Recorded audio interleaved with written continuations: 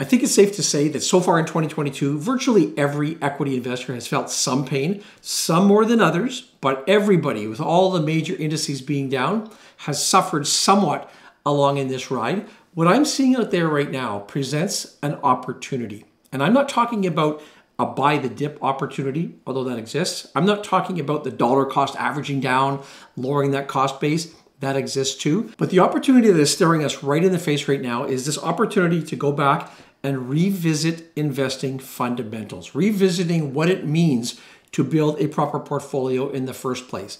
This will apply whether you're a 20-year-old just starting out, whether you're a 60-year-old in retirement and drawing income, or maybe you're one of those investors who's a little bit afraid to get into the market. When we look at blue chip investing, when we look at that core holdings in a portfolio, it is truly the way that we build wealth over time. And if we just keep it simple, if we stay with blue chip investments, there's rarely been a time where it's more evident than we're seeing right now that this is such an important part of a portfolio. Full disclosure here, I'm a believer that virtually all investment portfolios should have some blue chip investments in them. I don't care whether you're a younger person, like I say, whether you're an older person, what your risk tolerance is. Virtually every equity portfolio does need a component of these good, solid companies in them, I believe. If you accept this concept that we do need these good blue chip holdings inside of your portfolio, it's important to understand the characteristics that we would look for to determine what types of companies would fit into this part of our portfolio. There are a lot of different characteristics, but I'm going to cover off a few of them here just to sort of give you a sense of when you're doing your due diligence, when you're looking at qualities of companies, the things that you're going to want to look for. So there's a few things. You need companies, first of all, I think that don't need a ton of maintenance. And when you're managing an investment portfolio, whether you're doing individual securities or even quite frankly, if you're looking at ETFs to form the equity part of your portfolio, you don't really want a whole bunch of holdings that are changing all the time. So maybe very, very early in their lifespan as a company and constantly evolving in new products, to have these blue chip companies that have been doing what they've been doing for years and selling the same product over and over, just with new and improved coming along from time to time. That's really a hallmark of a blue chip company. They also have the ability to survive in virtually all market conditions. And we're going through a rough time right now. And in fact, there's a lot of talk that we may be still going into a recession if we're not there now. When we go through times like this, some of these companies that have been around for a long time will weather those storms quite nicely. Now you contrast that to a lot of the newer companies, a lot of the smaller companies. Well, we're already seeing in certain spaces where companies just aren't going to survive. And I think specifically right now we look at the crypto space, which was just the place to be a year or so ago, and there's companies that are already going out of business. They're declaring bankruptcy. And so that's obviously, if you're relying on income or if you're relying on your investments to fund your retirement especially, but to grow your portfolio, that's something that you don't want to be exposed to overly. You want companies that have been around in most cases for decades, and that's what you're going to find with a lot of these blue chip companies. You're also looking for companies that have a reasonable level, a reasonable amount of volatility, and all equity investments are going to go up and down. You just want to make sure that you are not going up and down too much. Often when these companies go down, if they're not solid enough, they don't come back up. I'm going to look at a chart here that compares the volatility between growth-oriented stocks and value-oriented stocks. And this is sort of an endless, timeless debate as to should you be growth, should you be value. I mean, I'm an advocate of both, but not everybody feels that way. But looking back at the chart here, this is the Vanguard Growth ETF compared to the S&P 500.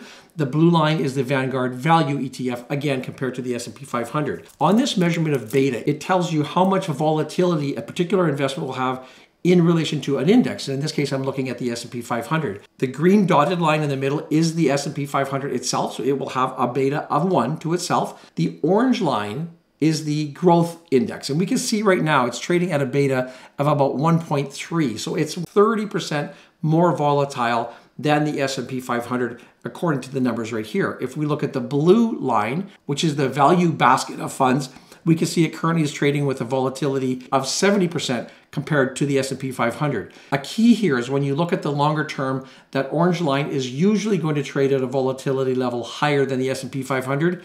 The value-oriented funds will usually trade at a level of volatility that is lower than the S&P 500. Another way we can look at this is to compare large companies versus small companies. And when we look at this next chart, the blue line is the Vanguard small cap ETF compared to the S&P 500. The orange line is the Vanguard large cap ETF. And it's very evident when we look at it from this perspective here. The blue line, anything above that green dotted line means that it is more volatile than the S&P 500.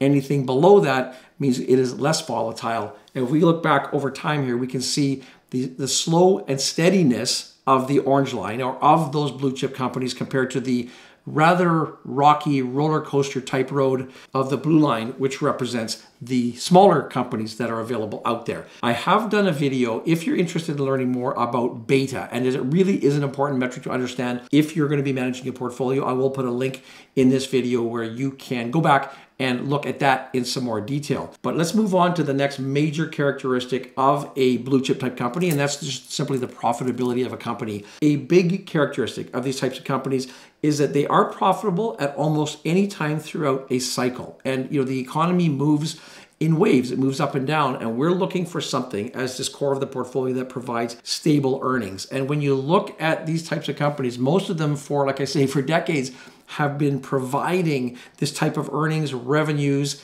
that are consistent, that are reliable. And if we look at this next chart here, I've just randomly taken 4 of the larger companies out there that we would consider to be blue chip companies. This chart tracks the gross profits for each of these companies. And key here, we can see that even when the COVID crisis hit, so in early 2021, we can see although 3 of these companies did in fact dip in profits, they basically still remained profitable.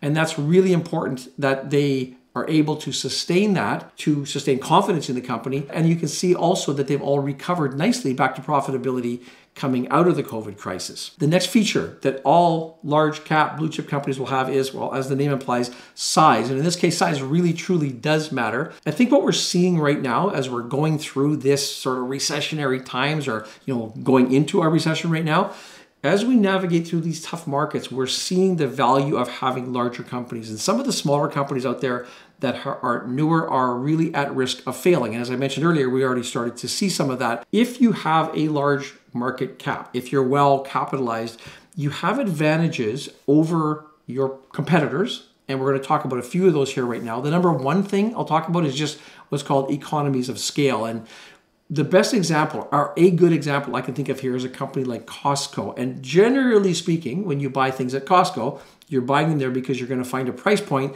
that is lower than if you went into a lot of its competitors. So why do they have these lower prices? And why are they able to offer this price point below their competitors? One of the big things is this economies of scale, where they can go out and they can buy massive quantities of whatever product they're buying. And this is another way. It gives them an advantage of competing against the smaller entities out there, the smaller competitors. When they can go into a supplier, they can go into a manufacturer, and they can guarantee we're going to buy a huge mass that we're going to distribute amongst our warehouses. Obviously, they can negotiate a better price, and they can then take that and pass it down to the consumer. This is an advantage that a blue chip company has over some of its smaller competitors. Another advantage is strategic assets that have been accumulated over the years, or in many cases over the decades. I'm talking about what could be physical assets. So if you look at McDonald's as an example, they have some of the prime real estate across, well, any country that they operate in. This is something that they've been able to accumulate as they've achieved this blue chip status. Another thing you might think of is things like deals with particular suppliers that they have. So they'll have probably stronger negotiating power. And I think of a company like Unilever or any other company that has this status, and they put products into the shelves or onto the shelves of where we buy our things. They're basically better able to negotiate the placement of their products on the shelves in the big grocery stores, for example. So when you're shopping, you're seeing their products first. That is an advantage that they would have over a smaller, up and coming company. Another intangible benefit would just be simply, I would call it brand recognition. And almost by default, consumers tend to move towards names that we recognize, towards products that we feel comfortable with. And many of these blue chip companies represent the actual markets that they're in. Their names, their brands, their logos are synonymous with the product or the service that they're supplying. And if we look here at the best global brands in 2021, you're going to see a bunch of logos, a bunch of companies that you recognize. And when you see them, your mind goes to, again, the product or the service that they're offering. So having that as an advantage to a blue chip portfolio is important as well. Also, I know a lot of the viewers on our channel are dividend investors. And especially, for example, if you're in retirement, you may be relying on the dividend stream that comes into your portfolio to fund your income. Well, a lot of blue chip companies are dividend payers, and a lot of them have been paying dividends for years and years, and in fact, many for decades. When you look at the issue of dividends, you think of things like payout ratios, where basically it's the percentage of earnings that get paid out to the shareholders. And if you have a very comfortable, say 30%, 40%, 50% payout ratio, you have the staying power when the times get rough to continue paying those dividends, versus some companies that have less of a buffer in there. They may have to suspend or reduce dividends during those times. Again, if you're relying on those dividends for income, having that dependability is really, really important. Lastly, on dividends, growing the dividends. And it's really important as an investor. I mean, I invest in a lot of companies that do pay dividends, and I really love the fact that typically year after year after year, they grow those dividends. So it's like having an inflation hedge, an inflation protection in your portfolio itself. I want to share sort of a personal anecdote with you here as well. Having spent so many years working as an advisor with clients, one of the things that really sticks out at me, it really resonates with me now that I can look back, is the peace of mind that so many people got from holding these blue chip types of companies, where they knew year after year they're going to perform for them. And I think back to the chart I showed earlier in this video with the large cap versus small cap and the different levels of volatility that you can expect there. This is something that you may be looking for, and I think should be part of every portfolio. I loved the fact that I would have clients who would go on vacations for weeks, or in some cases even for months. When we debriefed, when they came back from their holidays, I loved it when they would say something like, I never even thought about my investments when I was gone. We tend to track things, we tend to follow things. And to think that my clients would be able to go away on vacation for a long period of time and really not even worry about their holdings, to me, that was comforting. And I'm much like that. I probably check my portfolio a lot less than most people think I probably would. I just feel comfortable that I own good, solid assets that are going to be there for me when I need them. I would like to transition now and look specifically at an ETF that has a lot of the characteristics that we've just been talking about here today. And I also would like to thank the sponsor for today's video, which is Harvest ETFs. I'm going to be using one of their funds to demonstrate the characteristics of a well-designed blue chip exchange traded fund. And specifically, I'm going to be looking at the Harvest Brand Leaders Plus Income ETF. The ticker on this is HBF. You can find this on the Toronto Stock Exchange. The fund has been around since 2014, has about $400 million in assets.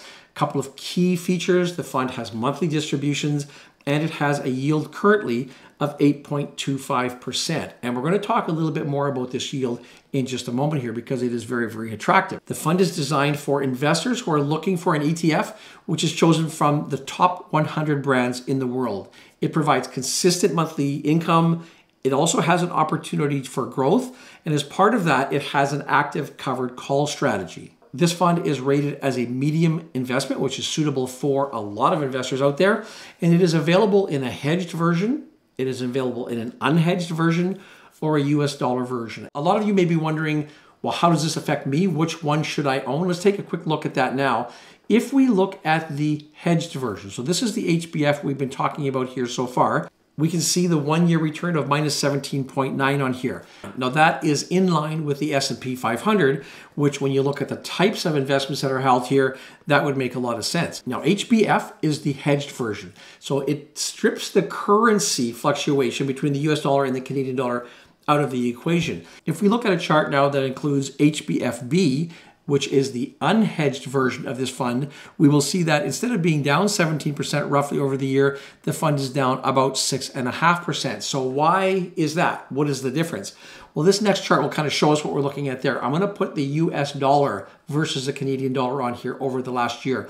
And as we can see by the green line, the US dollar has strengthened about 10% versus the Canadian dollar. And although it won't be exactly one-to-one, that's the reason that the hedged version will track the US index, whereas the unhedged version will not. Now, That can work in your favor, as it will have done so far this year. If the US dollar is strengthening, it can work against you. It's important to be aware of that. Now, if you want to hone up on the difference between hedged and unhedged ETFs, check out this link right here, which shows you in great detail how funds use those hedging strategies and how that might be applicable in your portfolio management as well. 3 of the main objectives of this fund: monthly cash distributions, the opportunity for capital appreciation, and lower overall volatility of the portfolio than you would get if you had the individual securities all by themselves. And this is a place where that covered call strategy can come into play, where it can actually lower the volatility of a fund, particularly in negative markets. The fund will rebalance on a quarterly basis. They're looking for characteristics such as value with an average price to earnings ratio lower than the broader index. They're looking for an average yield that is greater, again, than the broader index. This is, again, where the covered call strategy can come into play. And for quality, an average 5-year return on growth that is greater than the average of the entire universe itself. When it comes to volatility, we can revisit a chart that I showed earlier, which is the growth versus value beta measurement. And again, we saw the higher beta, the higher volatility with the growth stocks. When we overlay the HBF ETF on this, we can see that it has a volatility level much closer to the value end of that spectrum. When we look at the specific holdings in this fund, we will see pretty much everything across the board here, household names.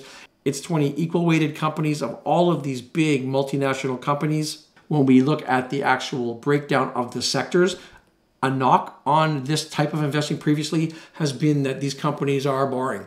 But when you look at the sectors here, we see about a quarter of the fund currently is invested in the IT space. Certainly not a portfolio full of boring names. From a performance perspective, I want to look at 2 different measurements. I want to look at price return and I want to look at total return. And if you look back at this fund since inception, the blue line here shows the NAV, the net asset value of the fund. When you factor in the distributions, you can see the benefit of having that covered call strategy, where you see that gold line, where you see the difference between the asset itself and the accumulation of distributions. On an annual basis, you can see here, again, since inception, how the fund has performed.